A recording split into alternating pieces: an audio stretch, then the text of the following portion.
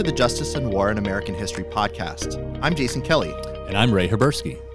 War has long been an indelible part of America's story, shaping national identity, values, and principles. The experience of war has transformed the lives of each generation, and because of this, it has historically elicited impassioned debates and conflicting perspectives. This podcast aims to explore this history by bringing together a diverse range of voices: veterans, active service members, citizens, and scholars. Through our conversations, we will consider the ways in which war has shaped and reshaped notions of justice. In the process, we will engage with broad themes such as duty, heroism, suffering, loyalty, and patriotism. Our broad framework during this season is to compare and contrast the histories of the Spanish-American, Philippine-American, and Vietnam Wars, wars that had a profound effect on the people of the United States.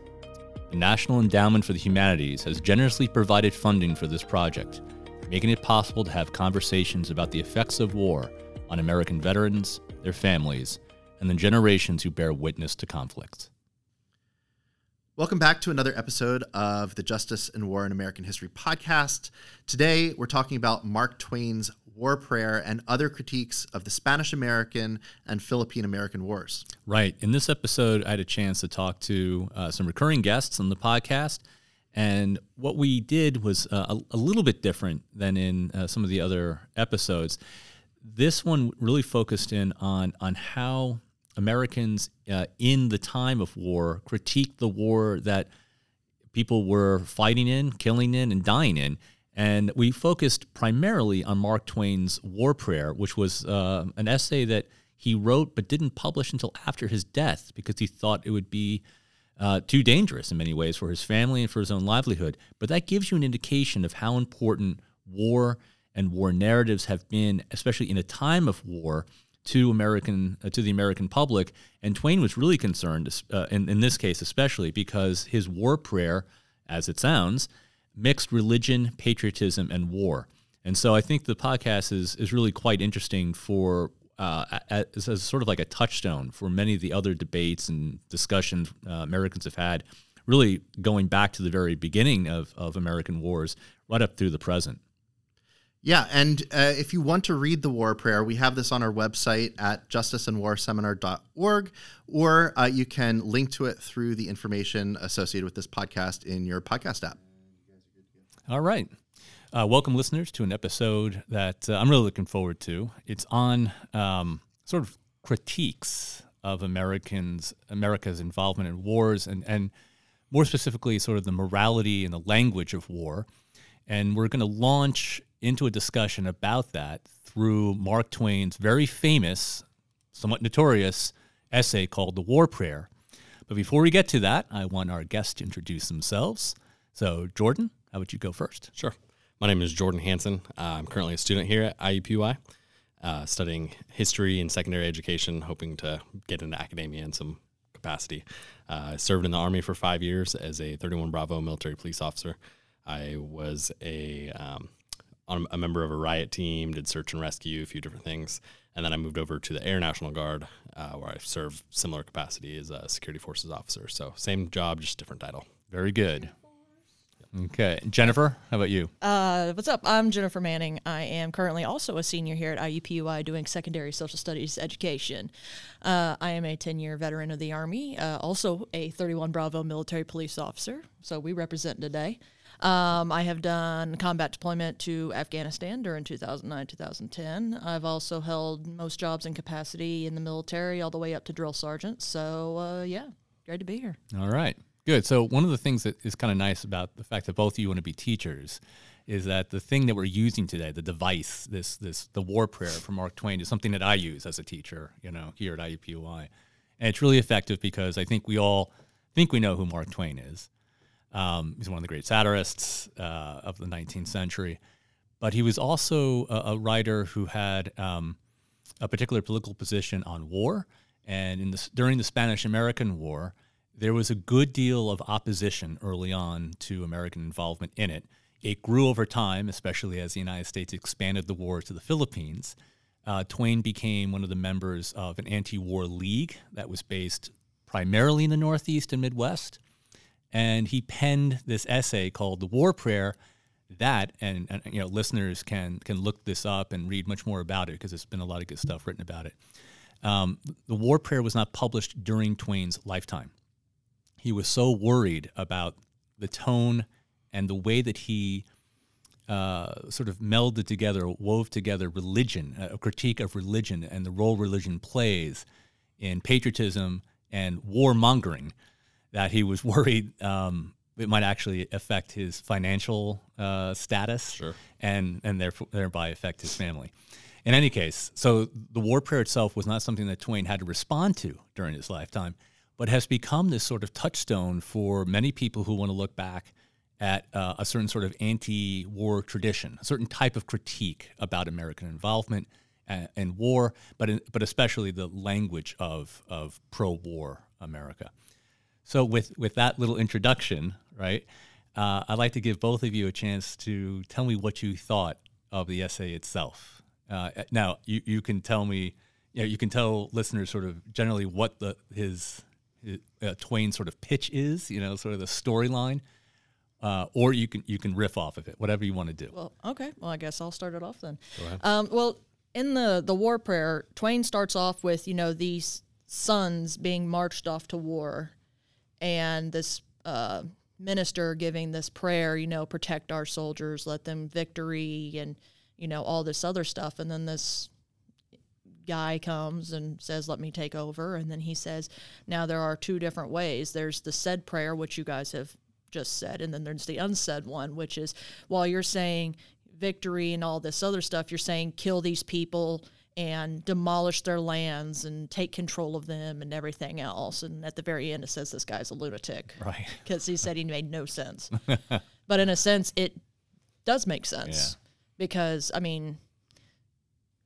what's war and victory on one side is chaos and destruction on the other. That's just the way war is. Right. Absolutely. Okay. Jordan? Yeah, and I completely echoing that. I think it's powerful because we see in the beginning that kind of use of religion, we talked about it before, I guess what is said and why it's said, to kind of lift these people up because they are getting ready to go off to the unknown and off to battle and, this stuff. But there's this other truth that's there that we don't often talk about that's kind of underlying that. By winning, that means killing. By winning, that means that, you survive over somebody else. And this quote unquote crazy man comes in speaking the truth. Right. And, it's powerful. Okay. So yeah, at the beginning of it, they kept emphasizing patriotism, flag and country. There was so much Americanism in that first part of it. And then that guy just comes up and just tears it. Yeah, so it's in some ways it's a very simple story, right? It's simply a preacher giving sort of a benediction, right? Blessing soldiers before they go off to fight. And these soldiers, as you said, Jenny, right? They are the sons of the people of the congregation, That's the point. And of course, if you have soldiers in your community, you want them to stay alive. Yeah, it's not wrong by any means. The hope and prayer for these people to do well, but it's also you do have to think about that other piece of it. So just simply unpacking the simplicity of the story is sort of interesting, right? Yeah. Okay. Well, how do Americans deal with the stress, the concern that they have for the soldiers in their community? They're going off to potentially die. They go to church, right? And they pray for the safety of their boys. That, again, makes perfect sense in many ways. And it's a great American tradition of invoking God's name in almost any capacity, right? We do it in presidential elections. We do it for the beginning of Congress, congressional sessions. We do it when we go off to war. Certainly, George W. Bush, after 9/11, he went to the National Cathedral to give the address about what was going to happen next, right? I mean, it's a fascinating moment to go to the National Cathedral to do this, right? To sort of invoke God's name or the blessing of some deity, for the country, with the intention, of course, that what is coming next is going to be pretty violent, right? So let me ask you this. When the two of you were thinking about being shipped off, was there some sort of, praying that you were involved in at all? Oh, yeah, for sure. I mean, you have that saying, there's no atheist in foxholes. Right. No matter if you don't believe in something or not, the minute bullets start flying, you believe in something. So do you know who said that, where that comes from? Oh, it is, you know what? I actually looked it up the other day and I completely forget. I think it's Eisenhower. Okay.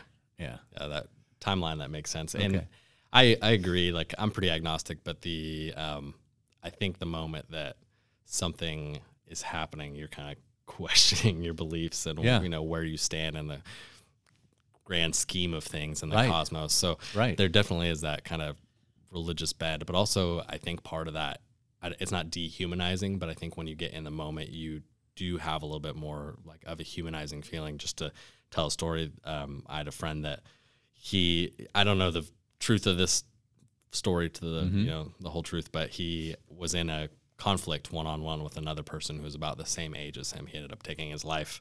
And then when they're after doing their report afterwards, they're looking over, checking what they had on them in their vehicle. And he found a picture in his pocket that was his kids, and his kids were the same age as this guy's kids. And so it was just very much like there is a right and wrong, but when you can't say that when you're on the other side, you want to be doing the exact same thing. And this guy had a spouse, assumingly, and then kids the same age, and it was almost exactly like this, my friend. So yeah.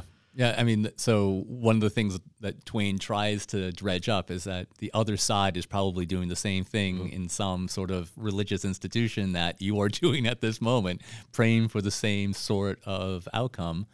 I mean, it's what Lincoln tried to say in his second inaugural, right? That both sides were praying to the same God. Neither one both could not be right at the same time, right? And one had to be wrong in order for this to work out in some way. And so what was God's role exactly in any of this? It wasn't actually to decide, right, the outcome, but it was to provide some sort of comfort. Yeah. And so tell me, what is that? What is that comfort? What is the role that religion plays in going off to war or thinking about war, or how a community prays when there's war? I mean, when you're going off to war, there's that possibility that you're not going to come back. Mm-hmm. So kind of having some form of religion or something to comfort you makes you, if I die, at least I'll be going somewhere kind of thing. I'll be taken care of because, blessed are the peacemakers, for they are, the whole, Bible reference there. We're, considering ourselves peacemakers. We're trying to fight to create peace, which is, the weirdest, oxymoron known to man kind of thing. But Twain puts that into the essay too, right? But it is truth, sadly. Yeah. So, it's just having that religion kind of provides that, if I do die, I'm going somewhere where I'll be taken care of for the rest of my life kind of thing. Yeah. So because for me, I've always had this, it's kind of weird as I was in the military and deployed and stuff like that. And I have this weird fear of death. It's just the weirdest thing, but I welcomed it if it came kind of thing. So, because I knew that I was, I'm a believer of Jesus and all this other stuff. And I'm sure people with the same kind of different religions have their beliefs. Right. So right. I would assume probably something similar. Yeah. I want to say I'm amazed by the uniqueness, but it's not too unique. You see, I guess, organized religion for the United States and the role that organized religion plays in just every aspect of our existence. Because on the home front, there is that, praying for our sons and our daughters and, praying for our warriors. But then I think the military has done a really good job of we have a pretty good history of chaplains in the battlefield that are there with you, that are kind of that guiding compass for you. And really, I mean, I can't say that I've ever been anywhere where we didn't have the opportunity to have that chaplain with us or person to turn to, regardless of what our belief was. Yeah, no, for sure. We definitely always had a chaplain in the area during our deployment. That's for sure. Yeah, and so many television series, movies, if you want to evoke some sort of sympathy for the warrior and prepare the viewers for what is coming next, which is going to be bad. You cut to a scene where somebody is leading a prayer. There's some service being held with a few soldiers. You can see it again and again and again in war movies. Mm-hmm. It's a trope. It's a theme. Why? Like, what does that do? What, again, it's not for you who are fighting, right? It's for us who are watching. Yeah. What does it signal, do you think, for us? Like we're fighting for the right thing. Okay. Or even then, like, just that aura of protection, like that guardian angel behind us. Mm-hmm. Hey, keep us safe in battle, Mm-hmm. Like some Saint Michael, mm-hmm. defend us in battle. Yeah. So yeah. It's kind of like providing the viewer, the person seeing us, that, we've got God on our side. Okay. So they must not. I was going to say, it's that underlying justification okay. that we're in the right. And it kind of goes back to that, like, history is written by the winner. Like, when we're looking back at it, we can see, like, all right, God is on our side, or however you want to phrase it. It's by depicting that it almost is like, hey, our troops were doing the right thing. So you probably remember a little bit from Fog of War about mm-hmm. Robert mm-hmm. McNamara, right? So he worked in the sort of strategic air command during World War II, strategic bombing, things like that. And he makes that really, I would say, pretty amazing statement in the documentary that if the United States had lost World War II, that he and others would have been tried as war criminals, right? Now, I can't imagine in that documentary and the film about McNamara cutting to a scene where McNamara is praying, about what decisions to make, about which cities to bomb or how many bombs to drop in a city, right? It's a different sort of, that kind of disjunction, I think, is important because McNamara he did play a role in the killing of thousands, probably tens of thousands of Japanese and Germans, but mostly Japanese at that point. So what is it like the personalization? I think this is where Twain thought he would get into real trouble, right? Was that in his essay, his crazy guy intervenes in a very personal ceremony between a preacher, a congregation, and the soldiers, mm-hmm. right?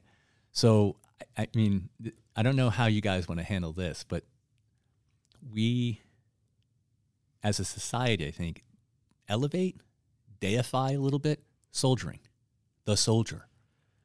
We do, and there's, not comparing that, but going to like McNamara, there is this removal of, it's a difference if we're chastising or if we're looking at where he stands religiously versus if we're looking at the soldier and where they stand religiously, because they're so far removed. He is making the decisions to do these things, but he's not doing like on the ground doing them. That's right. So there is that distinction. It's powerful, the role that it can play in the individual. Did you feel this at all, though, Jordan? Jennifer, Jordan, did you feel any of this when you were soldiers? That you felt that? It is absolutely a theme in American popular culture. There have been books written about this idea of sort of like the glorified soldier, the sort of angelic soldier, the moral force of the country. Oh yeah, we talked about that the episode on basically the declaration of war, like this, I guess, lifting up through the announcement of war and like our guys and giving them that kind of boost. It's the same.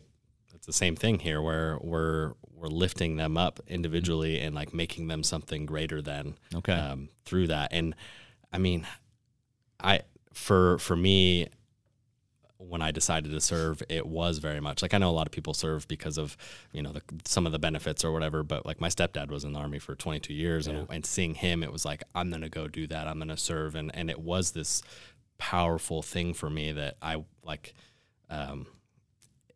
I wanted to just give that sacrifice, whatever that looked like. Yeah. And I think that relates back to what I talked about guilt before, is that I felt like there was more that I could have done, but at the same time, I'm older now, and like looking back on some of it, I think it's. I want to hold on to that. Okay. Yeah, the idea of sacrifice and guilt for a second. Okay, Jenny, what about you?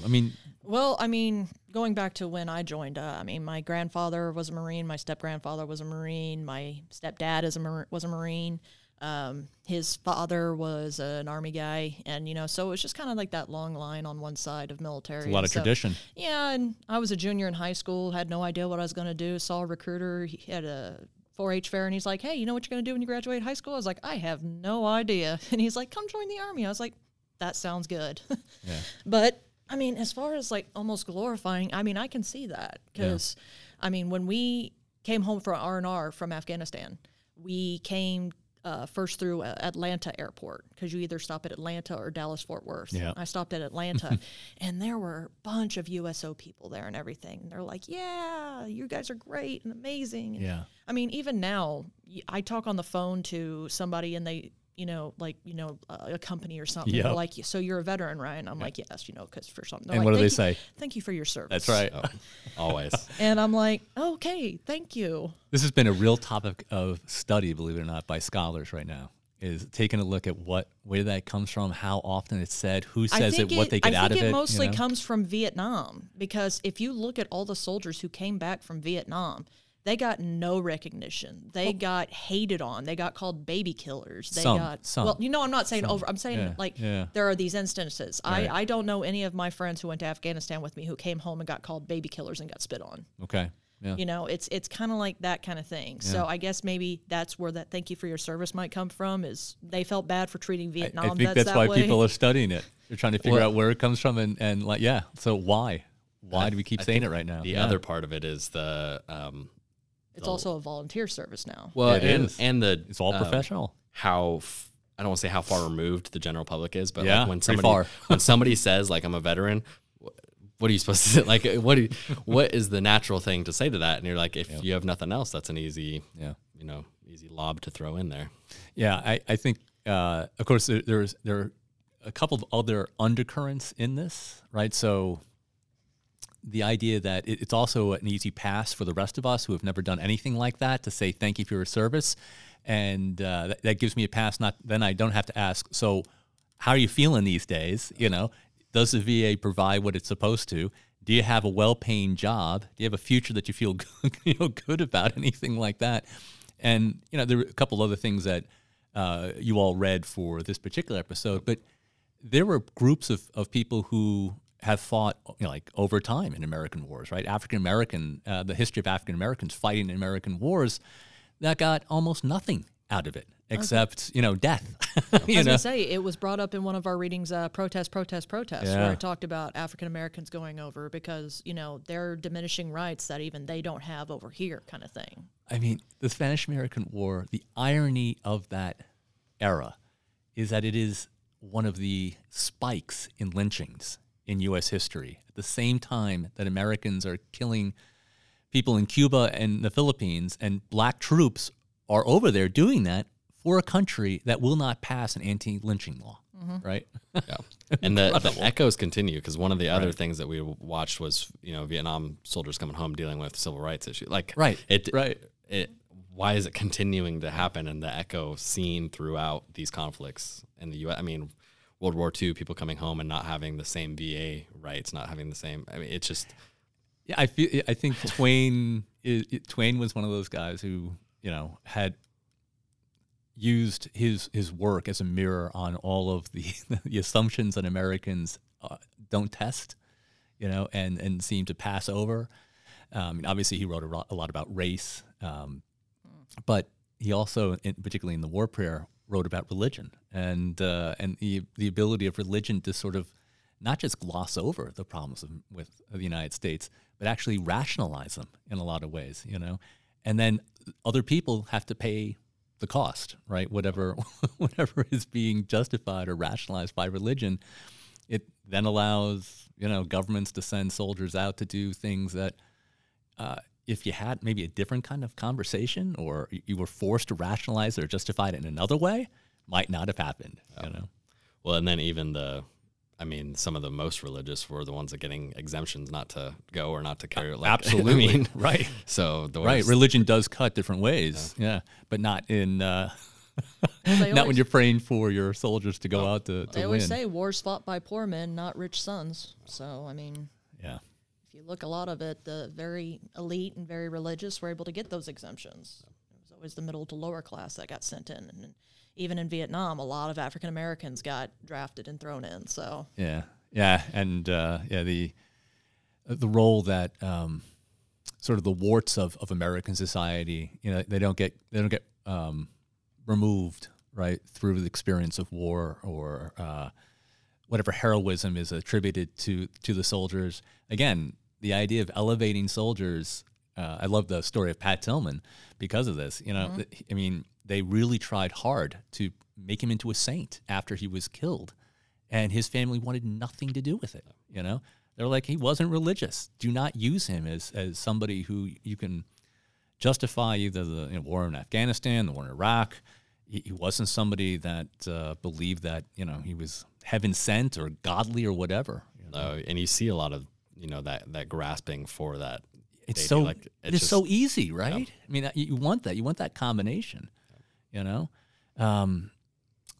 some really sort of famous tropes that come out of World War II. The three chaplains who go down on I think it was a cruiser or a destroyer in World War II. They were the last sort of three they went down with the ship, where they gave up their seats on lifeboats for soldiers, and they go down together. Okay. Right? The idea that clearly this is sacrifice.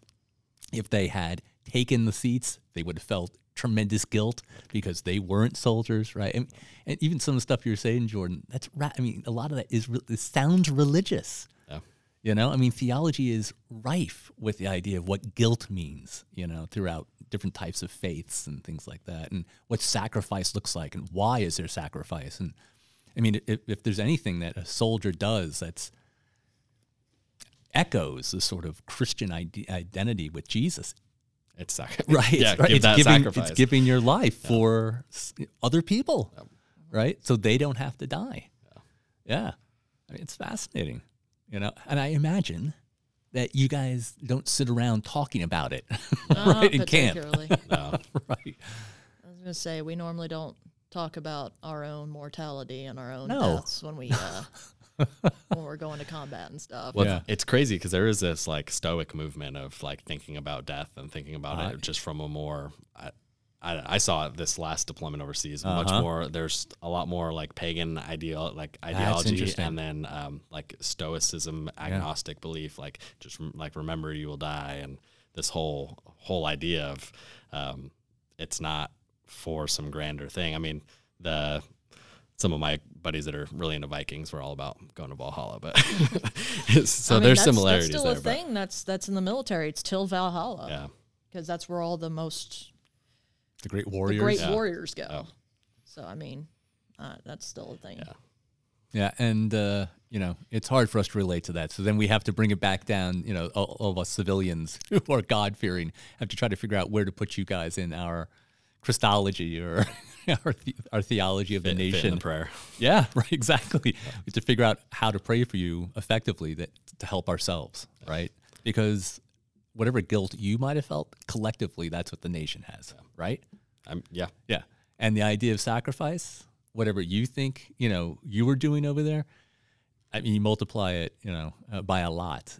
That's often how it's filtered through sort of a popular mind in the United States. All these people who we don't know, potentially sacrificing for things that we'll never do. It's fascinating.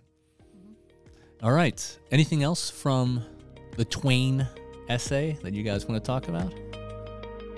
All right. I think we better beat that down. Okay, that's good. All right. Well, yeah, thanks again for being part of this one, and we'll catch you at another episode.